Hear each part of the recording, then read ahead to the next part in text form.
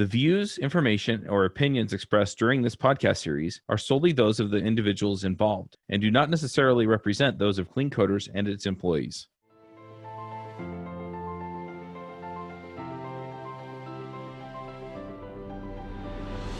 Hey, everybody, and welcome back to the Clean Coders podcast. I'm your host, Charles Max Wood, and today I am talking to Chris Powers. Chris, welcome back. Chuck, great to be back. Thanks for having me. Yeah, you're the CTO of Thinkful? Close. It's my role's changed a few times in the last 18 months.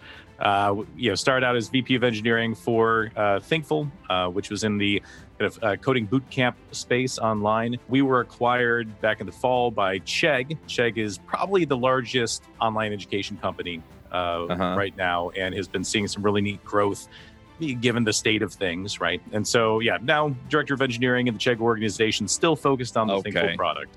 Leveling up is important. I spend at least an hour every day learning ways I can improve my business or take a break and listen to a good book. If you're looking to level up, I recommend you start out with the 12-week year as a system to plan out where you want to end up and how to get the results you want.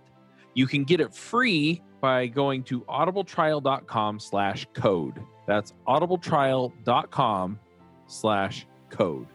Very cool. Well, I will avoid all the horrible dad puns that came up with the name Chegg, and we'll just we'll dive right into our topic here. And it was interesting because we initially, you emailed me and said you wanted to talk about the unintuitive perceived correlation between code system quality and system performance.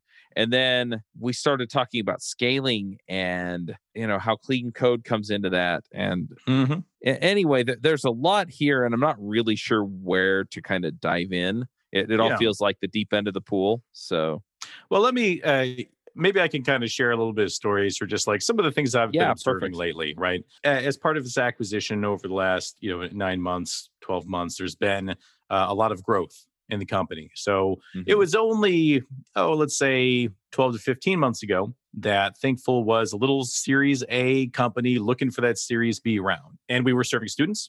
We were doing some good stuff. It was not high scale at all. And certainly when you are charging, let's say 10K at that time to use the software, we didn't have that many users. Right.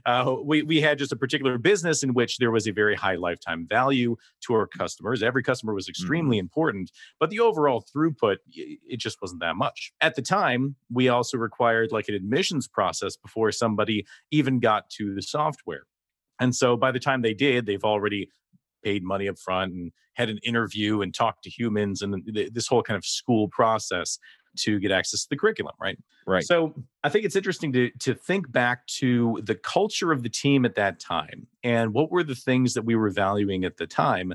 And they are distinct from what we've been thinking about now. And it's been interesting to think about how the business, the code base, and the team culture have quickly shifted in the last, let's say, year, as we have dramatically increased the number of folks who are in the system. We ungated the system to folks to be able to try it out before they're actually paying for it, which is a pretty big change. And suddenly that will, create the floodgates. It's still no Google, it's still no Facebook, obviously, but there's a lot more traffic. And certainly all of those prospective students, could represent substantial lifetime value to the business, right? And obviously from a mission perspective, it's incredibly important for us to make sure we're having a good first impression on these folks because we want them to succeed in their studies and in their career pursuits. It's interesting to think about back then how I felt about a bug and the severity of a bug and the meaning of some kind of a problem in the system. Because at that time, oftentimes these things would kind of generally go unnoticed, or maybe one student would be like, oh, this one thing was weird. And they would mention that to, one of the members of the support staff, and then we get that fixed, right? At the end of the day, we had folks who, they weren't locked in, but certainly like they weren't just going to leave like it was some kind of an e-commerce system where they had a bad system. They were kind of partners with us in their education. And so there was kind of a level of leeway that I think culturally we felt like we had.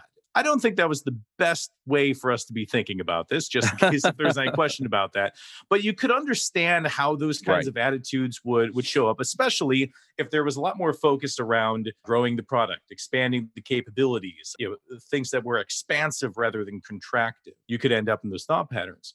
And those thought patterns at the time were not that expensive. Well, fast forward. And in fact, I think the business can change at a faster rate than our cultures can change. And so one of the things that I've been experiencing with our team is just that sometimes we find ourselves with some outdated ideas culturally that are no longer supporting the business that we're actually in, the business that we're actually driving right now, and the needs of our users or our students. And so it's interesting to see how quickly we were able to make changes to the business, and yet it's actually the culture that lagged behind. And as I think about things like clean code, I've been thinking about to what extent do some of the clean coder ideas are they solutions to the problems kind of reactively, where we see a problem, then we apply the solution, or are they to some extent religion, a doctrine under which one follows without necessarily understanding the causality of it, right? I'm not necessarily applying these to solve any particular problem. Perhaps I am instead, this is just how I do. These are the traditions by which I live my life. There were forces that got me into that religion to begin with, right? And I think one of the things that I've heard over, let's say, the last 10 years, when I don't know if people talk about like the whole software craftsmanship as much these days. I feel like they had its big boom around 2010 or so. And then you don't hear as much about it. And I think part of that was the religiousness of those ideas. And for what it's worth, I largely agree with the vast majority of the ideas that they had, but it was difficult to kind of extract the particular ideas, which were super positive, and almost the religious nature by which they were talked about, which you could understand how people might feel like, well, should this be a little more contextual than the way that we're talking about it right now? And when I see this kind of growth, it causes me to step back and rethink that a little bit. Because on one hand, I like solving the problems that are in front of me. And if I don't have a problem in front of me, I'd rather not optimize for it. I'd rather not solve it, right? And yet, on the other hand, the religion comes to be through experience. It's like if you pray to this rock enough times and you see enough good things happen, you start to think that maybe this rock is onto something, and you keep praying to the rock. And if you see practices that you are using and you see things seem to be going pretty well and you're avoiding pitfalls and you start to equate these together, then even if, let's say, there is not an immediate problem with we don't have enough tests in the code base, or we don't have a particular pain of too many bugs in the system, to what extent does the religion or just the practice of clean code help kind of gild the way, help to pave the way to stay out of the problem in the first place, versus having to react to the problems as they end up attacking us down the line. And I think when the cost is low, when the cost of any problem is low, and like I said, a year or so ago in the company, you just be like, there's not that many problems. And when there is a problem, the cost is low. It's just not that big of a deal. Let's just focus on hyper growth or whatever. And then all of a sudden, the culture is slow to adapt to the change in the business, where now those same exact mistakes, the literal exact things that I could have done a year ago versus now, and now today it costs 20x, 100x more than it would have back then. I think it's human nature in a lot of ways, though, to not take it as seriously until the cost is higher, even though the cost to fix it earlier would have been lower, and the cost to you was also lower, when it came up. And so, I mean, I like some of the ideas around, am I doing this because it's going to save me pain down the line, or am I doing this just because I was told to do it? And then the flip side of some of these things are going to come back around and make me regret not doing them at some point, and some of them aren't. Yeah, absolutely. Well, and I think one of the things that in the clean code in the browser videos, I think it was the open close principle video where I was exploring like open close, incredibly useful idea, but boy, can you abuse it, you can overuse it. You could set yourself up for plug-in architectures, a la the open-close principle, throughout the Right. entire code base. It does beg the question: how often does that bear fruit? How often does that actually help you down the line? Or were you kind of prematurely optimizing for particular patterns that perhaps never needed to be used? And we actually added a lot of abstraction that perhaps was net negative, just because it was more that you had to mentally process as you were working through the code base. And I think that when it comes to object-oriented programming in particular, it seems like, the folks who are really on the functional bandwagon and appreciate those things, one of the big arguments that they have is just that object orientation is creating too many structures that you have to keep track of, which I think can happen. And I think usually when that happens, it's because some of these patterns, like open closed, may be used prematurely, and we're perhaps defining formal interfaces in places where maybe a value would have been fine, at least for now. But then I think it also, I also feel like that criticism kind of misses the fact that object orientation allows you to keep fewer objects in your head at a time as you're trying to understand the system, right? And the ability to encapsulate these ideas into objects, I find to be incredibly useful. I know there's one of the clean code authors, Mark.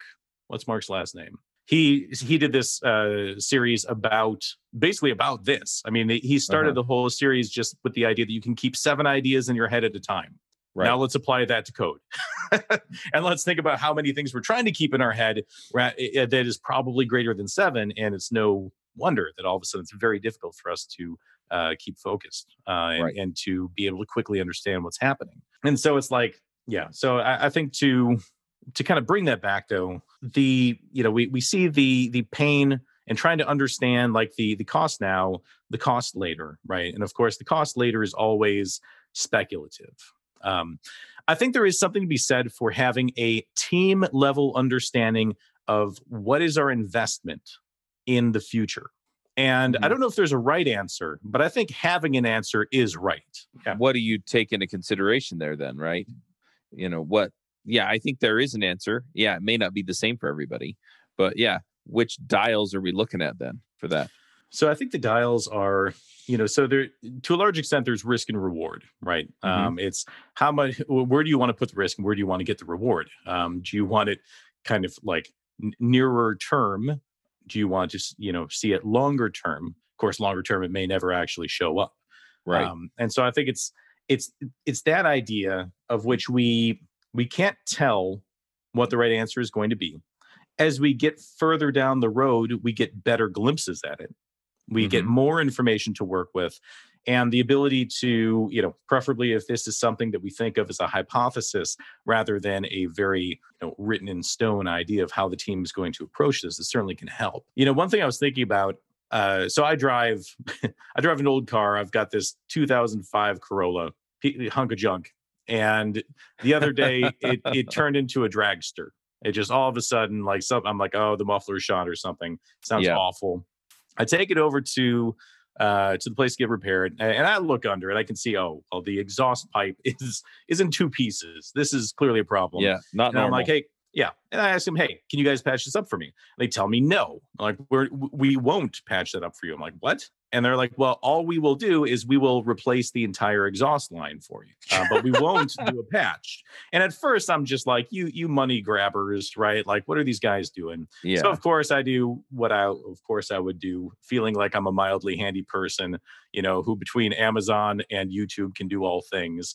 And so I order some patch kit on Amazon and watch a YouTube video, get under my car, take care of that, and I fix the problem for a month or so. Yeah. And all of a sudden it started to sound like a dragster again because it actually broke a few inches down from where I had done the patch. I was like, well, interesting. Shoot. Yeah, because turns out it wasn't just the fact that there was this one weak spot in the pipe. The pipe's 15 years old. The thing's shot. And so to some extent, I thought, well, here's this mechanic who is making an opinionated judgment, but they're basically saying, like, we can't actually serve you well by patching Right. this. We know this is what you're asking for, and we know that this will like get you by for now, but you will not be happy with this because you'll end up coming back to us in 2 months and complaining about the fact that this patch Right. didn't hold. And of course it didn't hold, right? Like we want to push you to make this long-term better decision. Right. Now, is the long-term decision actually the best? I don't know. I mean, my car is worth a whopping few $100s probably. So to some extent, a series of patches may make sense in my situation, right? But I'll tell Yeah. you what, I'm not making money off of my car. Imagine a situation where I was Uber driving, or I was renting my car out. Right. Suddenly, the reliability of that thing would take on a whole new meaning. Mhm. And then I started thinking, well, what if I, what if I actually had a small business of this? I had a fleet of 10 cars, 20 cars, 100 cars. Right. How would that decision change, right? And it would change somewhere along the way, somewhere between me having my one crappy car and having a fleet of 100 cars. I would Right. realize that the business had changed, the culture has to change, and now I have to make very different strategic decisions about where I'm going to invest my money, where I'm going to invest my time. Yeah, that makes sense. I was just thinking about, I just have duct tape melting off of my exhaust because, yeah, Nice. your exhaust system gets hot and it doesn't stand up to that well. The duct tape wouldn't, but yeah. Not so much. Not so much. Yeah. No, that makes sense. So do you feel like there are gradations to this then? You know, because I mean, you gave us some pretty clear delineations with the car example. Does this apply to coding systems or business systems then, right?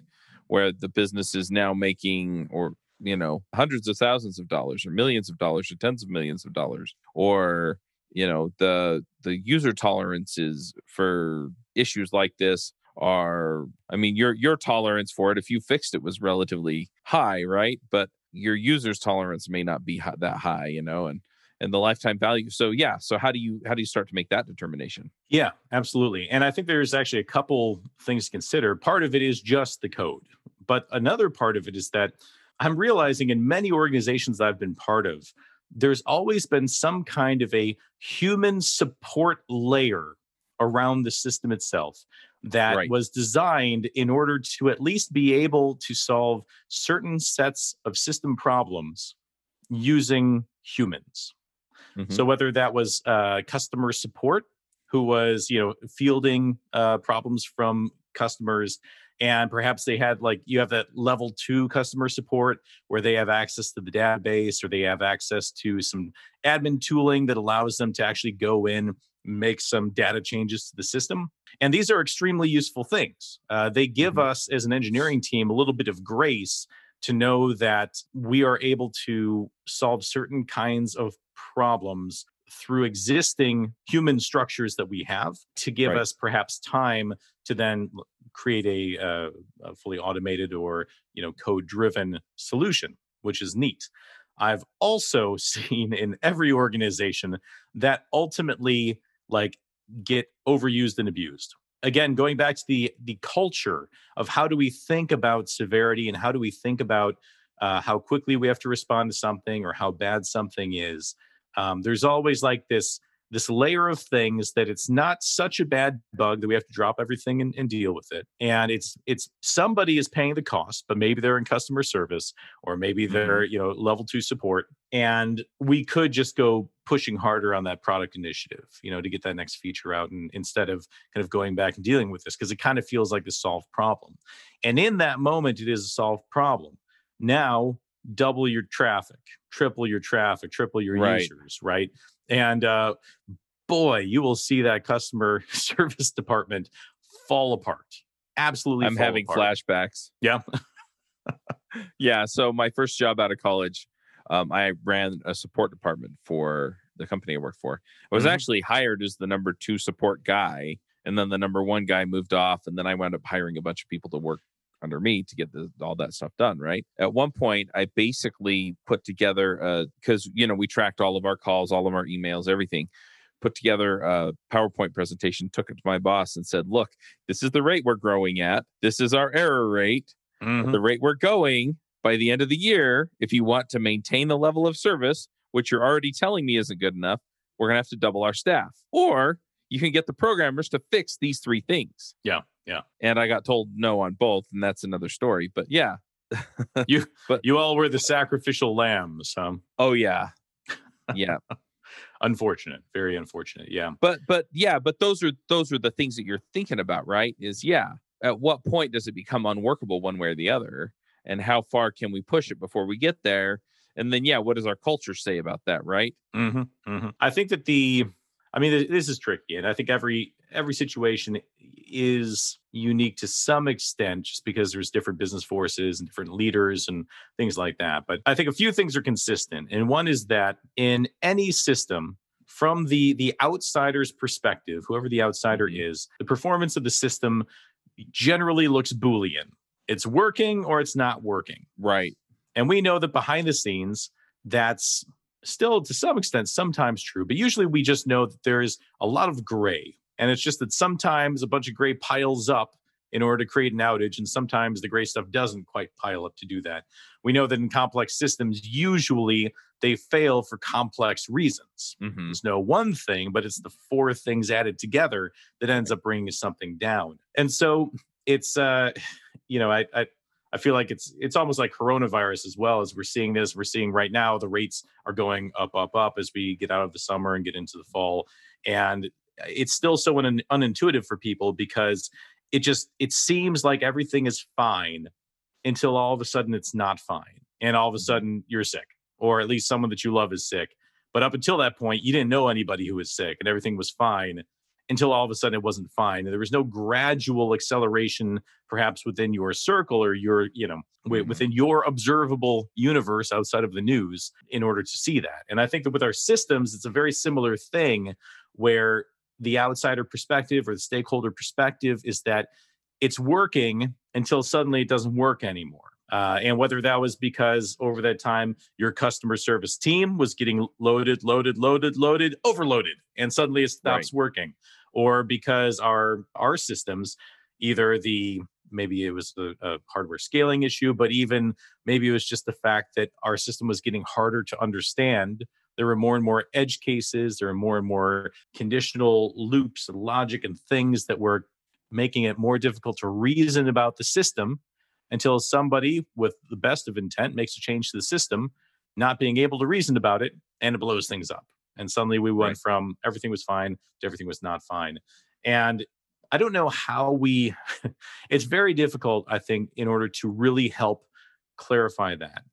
Because when somebody asks me, for example, well, what's the risk to the business if such and such, if we don't invest in this initiative to improve the system or shore up the code base? And it's like, oh, well, probably one of two things is going to happen. You're not going to see any change at all and it'll be fine. Or the entire thing's going to go down and we're going to lose a huge amount of money. They're like, well, that's crazy. That's like either nothing changes or the business explodes. That seems unreasonable, despite the fact that honestly, it is kind of true. It is kind of true that those are the, some potential outcomes. And so it's like, we need to work with our stakeholders in order to develop some way of talking about the nuance of it, which is hard. There's a lot of nuance in just in business as a whole, and we usually try to abstract over it so that we can make concrete, clear decisions. And I've seen some organizations do this bluntly by doing things like X% of engineers' time goes into infrastructure or refactoring or something like that. And it's just like, good news, it was a shared understanding. Everybody could at least look at that and understand and be like, okay, I guess that's what our appetite is going to be for investing in that. And at least it's shared and we can talk about that. Usually it ends up more being, we don't get there. We end up just having nebulous at best conversations with our stakeholders, where engineers want to invest here, and there, and other folks just don't really get it. And to their, I think we also have to admit that sometimes we don't do an awesome job of helping to clarify what is at stake or what is involved. It's certainly a two-way street there. Have you ever wondered if you could be offering a faster, less buggy experience for your customers? I mean, let's face it, the only way you're going to know that is by actually running it on production. So go figure it out, right? You run it on production, but you need something plugged in so that you can find out where those issues are, where it's slowing down, where it's having bugs. You need something like that there. And Raygun is awesome at this. They just added the performance monitoring, which is really slick, and it works like a breeze. I love it. I love it. It's like you get the ray gun and you zap the bugs. It's anyway, definitely go check it out. It's going to save you a ton of time, a ton of money, a ton of sanity. I mean, let's face it, grepping through logs is no fun. And having people not able to tell you that it's too slow because they got sidetracked into Twitter is also not fun. So go check out Raygun. They are definitely going to help you out. There are thousands of customer-centric, customer-focused software companies who use Raygun every day to deliver great experiences for their customers. And if you go to Raygun and you use our link, you can get a 14-day free trial. So you can go check that out at cleancoderspodcast.com/Raygun. Well, and it's interesting too, because we talk about the nuance, right? And we were talking, you used the coronavirus as an example. And we were talking before the show, and I mentioned that in Utah, because that's where I live. And so I'm watching the numbers here, right? And there was some group that pulled the numbers together in Utah. And when you go in and you get tested for coronavirus, they ask you if you know somebody, right? If you were in contact with somebody that had it. And I think it's like 87 or 88% of people that go in and get tested say yes, right? So they came in contact with a neighbor, a friend, a family member, somebody that had it, and then they test positive for it. And so we know that they probably got it from somebody they know. And then the other 12%, are people that, either didn't realize that somebody they know had it, or they picked it up at the store or the restaurant or the movie theater or wherever they went, right? And so, you start looking at that and it's like, okay, well, so we're talking about these number of cases and what preventative measures could they have taken and things like that. But then if you're looking at the overall system, then you're trying to make a nuanced call as to how much it really tips the scales. And it's hard. It's hard to know that. But at the same time, it may just be the thing that spreads just enough of it to bring the system down, like you're saying, or it may not matter. And it's hard to know those things about these complex systems that we've pulled together in our society. If you look at it, all of us as separate actors, it is complex, very complex. And so, yeah, just knowing, okay, so at what point does it really make sense, right, to start shutting down restaurants or start doing these other things? Or does it make sense to maybe get a little more aggressive about encouraging people not to get together in large groups with people they actually know, or any of these other things? And yeah, some of these measures you can mandate, right? And you're like, we're going to encourage these things, or we're going to just shut some of these things down. And some of them are really hard to control for, right? Like, if I'm the oldest of 10 kids. So if I have my entire family over here, right, that's a lot of people.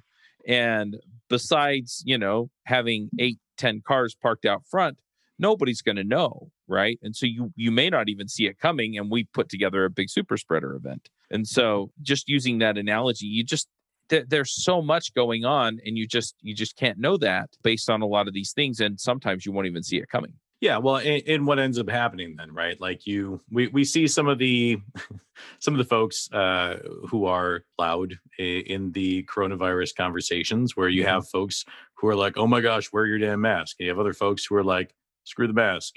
Yeah, it's a great conversation, really coherent, right? But I think the idea of, well, in Illinois, like I said, they're about to shut down a bunch of restaurants again, right?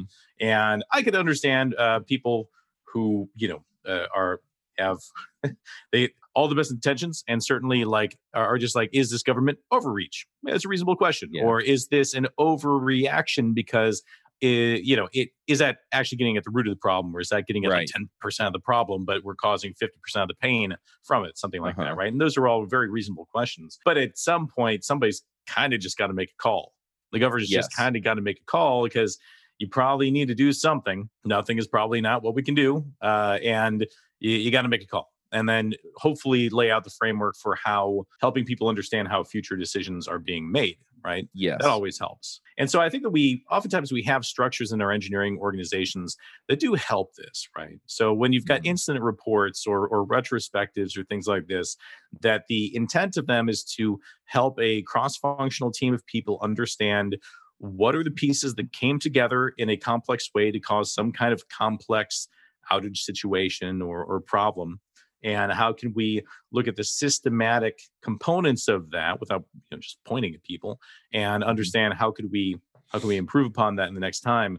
You certainly hope that those are opportunities for everybody, no matter which hat they wear, to get a better understanding of just how engineering works, how product works, Yep. what the inputs to a situation looked like.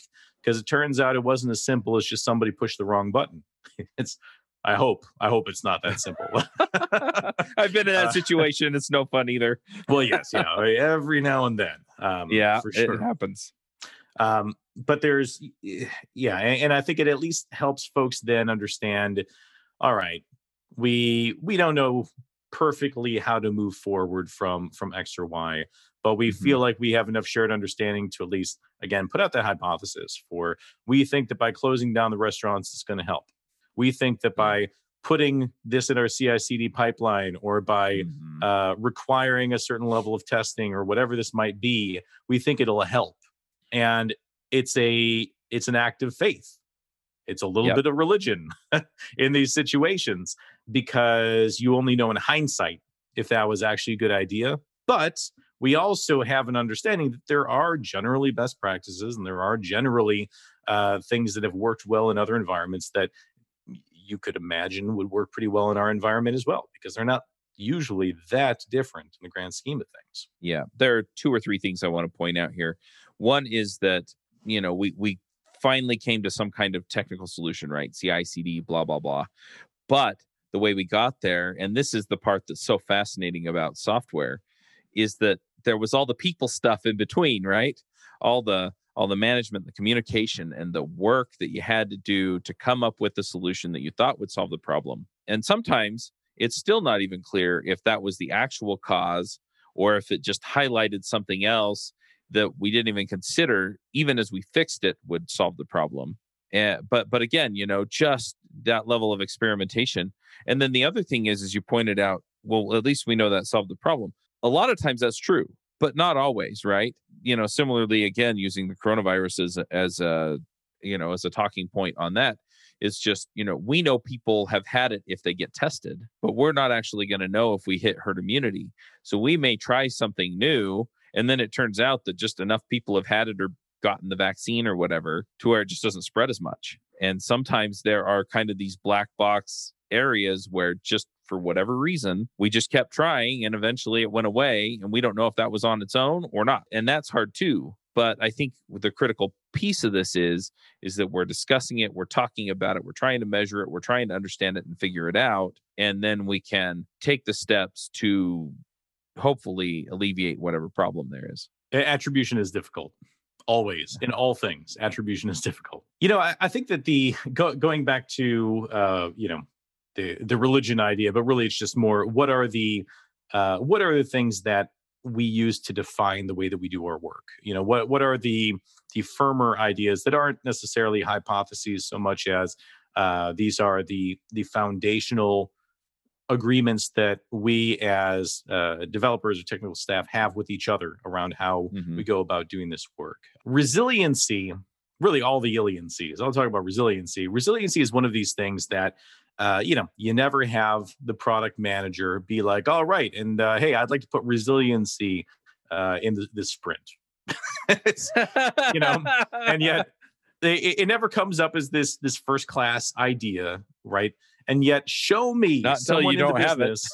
Well, exactly. Show me someone in the business who does not quietly expect that to just be a thing, right? To just be a thing. They just expect it, and understandably so. Yep. It would be ridiculous to expect anything else. And so, how do we take the silent and make it so it's not silent anymore? How do we take some of those things, and rather than thinking about resiliency or efficiency or scalability or any of these abilities as a sunk cost or a side effect or something along those lines, how do we make those things first class ideas that we talk about, and first class things that engineering can help to communicate that, hey, we can agree upon the fact that we actually all are on the same page. These things are important. And when these things disappear, bad things happen, right? And even if we're in small scale, like my company was a year ago, where frankly, some of the resiliency, it didn't cost too much to bounce back from it. That will change faster than our culture will. And that Yep. might even change faster than our processes and policies do. And so when it comes to those kind of things, we benefit from taking a harder stance around that. Now, there's still a lot of gaps to fill in. How, what does it look like to be regularly investing in those things? And there's Right. negotiation and there's hypotheses and all of that. But waving that banner, I think that's where the conversation starts, right? The conversation starts when somebody gets uncomfortable that we're actually pushing, willing to deprioritize something for the sake of resiliency. And then we get to Right. have the conversation about why that's actually such a good idea and so important for us to do. Because at the end of the day, you all assume resiliency is happening and you are all making business decisions assuming that we can accelerate or turn or make changes at the business layer that will be supported by a resilient engineering organization. The other thing that comes to mind with this is like architecture, because as we think about the way that these systems and the businesses that they power changes over time, it does beg the question of emergent design versus like bigger architectural ideas and how should those be fitting together. Certainly I've always been one to think primarily from an emergent design perspective, but it does beg the question when it emerges, when the design does pop out of nowhere and we make these decisions, do we get fractalization? Do we get Mhm. cohesion?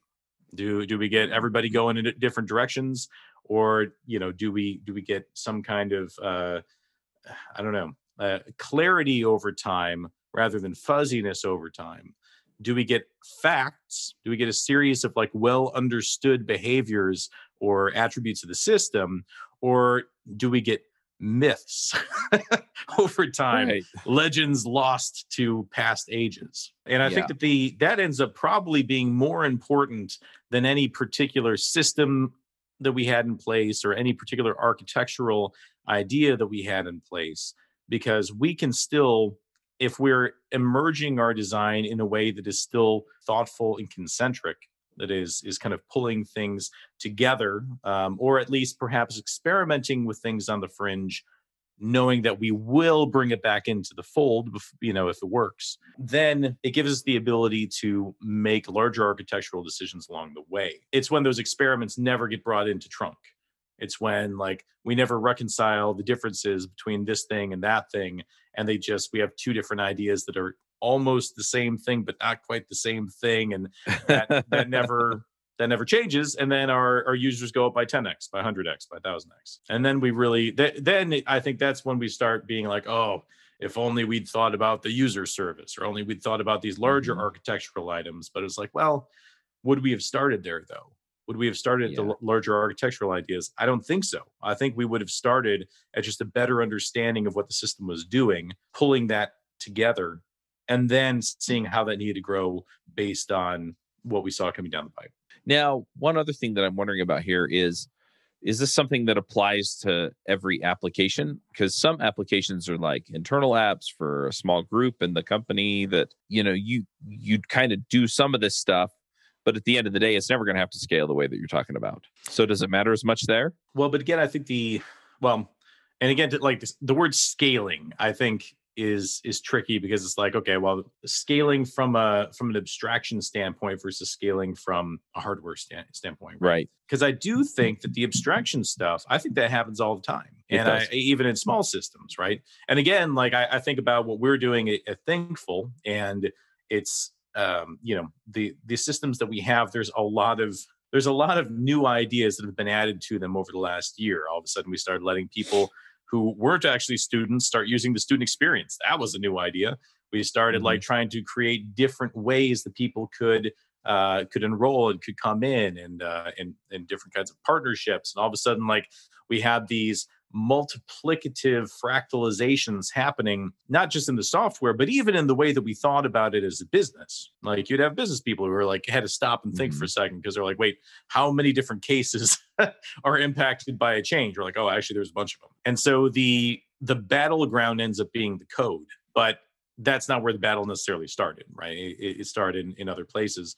And I think that as we have fast growing organizations, as they tend to be in tech, we have folks who are steering the ship who just have, again, one of these innate unspoken assumptions that the system that we have in place, A, does what we think it does, and B, can be changed fairly readily and fairly quickly in some kind of an incremental fashion. But that's not always going to be true, or there's going to be a lot of engineering that has to be involved in order to make that true. Hey folks, this is Charles Max Wood, and I just launched my book, The Max Coder's Guide to Finding Your Dream Developer Job. It's up on Amazon. We self-published it. I would love your support. If you want to go check it out, you can find it there. The Max Coder's Guide to Finding Your Dream Developer Job. Have a good one. Max out. I'm trying to think of just any conclusions or actionable things that people could do here, because we're kind of getting toward the end of our time, so that people can walk away and go, okay, so I've got this context out here. Yeah, now what do I do with this? Yeah, I think some of the things that are sticking out to me from this conversation is we need to continue doing a better job of making the invisible visible. This is actually something that I've talked a lot to a guy named Todd Webb. He has a company called Resilient, a consultancy that is specifically focused around the idea of resilience, and which largely focuses on the idea of how do we convince stakeholders that resilience is the thing that they should be thinking about and focusing on, or at least acknowledging and prioritizing. Right. And so I'm kind of stealing some of his ideas, as he was saying, like make the invisible visible for them, and try to help them see the kind of causality that we understand as engineers. And there's kind of a fine line in terms of like how deep to go in, like how much to hand wave and whatnot. But it is a worthwhile pursuit, because we're doing a disservice to our peers outside of engineering if we're not doing our best to help them understand the kinds of risks that really do exist. If it's going to be a surprise to them when suddenly our resiliency goes way down and we're stuck in a way that they were making business plans with the full faith and assumption that we wouldn't get stuck in that way. Right. Ultimately, resiliency isn't just an engineering benefit; is a business benefit, and so we can be talking about that. I think the other thing is that the idea of culture sometimes being slower to change than the business itself or than the code itself. And I think that we have some structures when it comes to retrospectives, and when it comes to opportunities to kind of take a step back and feel like the dissonance between how we're thinking about things versus what we're seeing at the business layer and the costs, right? I think that it does really help engineers to understand the finances of the business, to really understand what are the metrics at play, because you'll see changes in those numbers that might seem shocking to an engineer, right? If there's a big marketing push, if there's a growth push, if like strategically the business is doing something different than what it has done historically. And sometimes I find the starkness of numbers like that is a little bit of a wake-up call. We had an incident report where there was a bug that ended up costing a good chunk of change, a larger chunk of change, frankly, than issues that had happened in the past. Mm-hmm. And, it wasn't about beating anybody over the head with a number, but it was a little jarring. Just be like, ooh, like that is what happened. That is a bigger problem than I guess I would have thought could have happened from what seemed like kind of a not that big of a deal of a bug. And now all of a sudden you had a whole group of people who start to recalibrate and rethink about what kind of a risk I could put into the system that could then translate into poor student experience for us, or money lost, or whatever that might be. And the more that we're able to stay calibrated to the business and perhaps it's the financials, or it's the CSAT scores, or whatever those metrics are that someone's organization cares about, the closer that we can stay to that, the better we can align to that and understand the role that we do as engineers play in that. And I think that that's hopefully going to help us stay a little more limber and flexible in how we think about these things, so that our culture stays current and our culture doesn't end up just being stuck in the past in a way that we're going to make bad decisions. Yeah, it makes sense. But I don't think you get there without, having a lot of conversations, really thinking about some of that stuff. And one thing that I've seen too is that a lot of businesses are not willing to be open about some of these business concerns that you're talking about here. And so, with the programmers, because they don't need to know.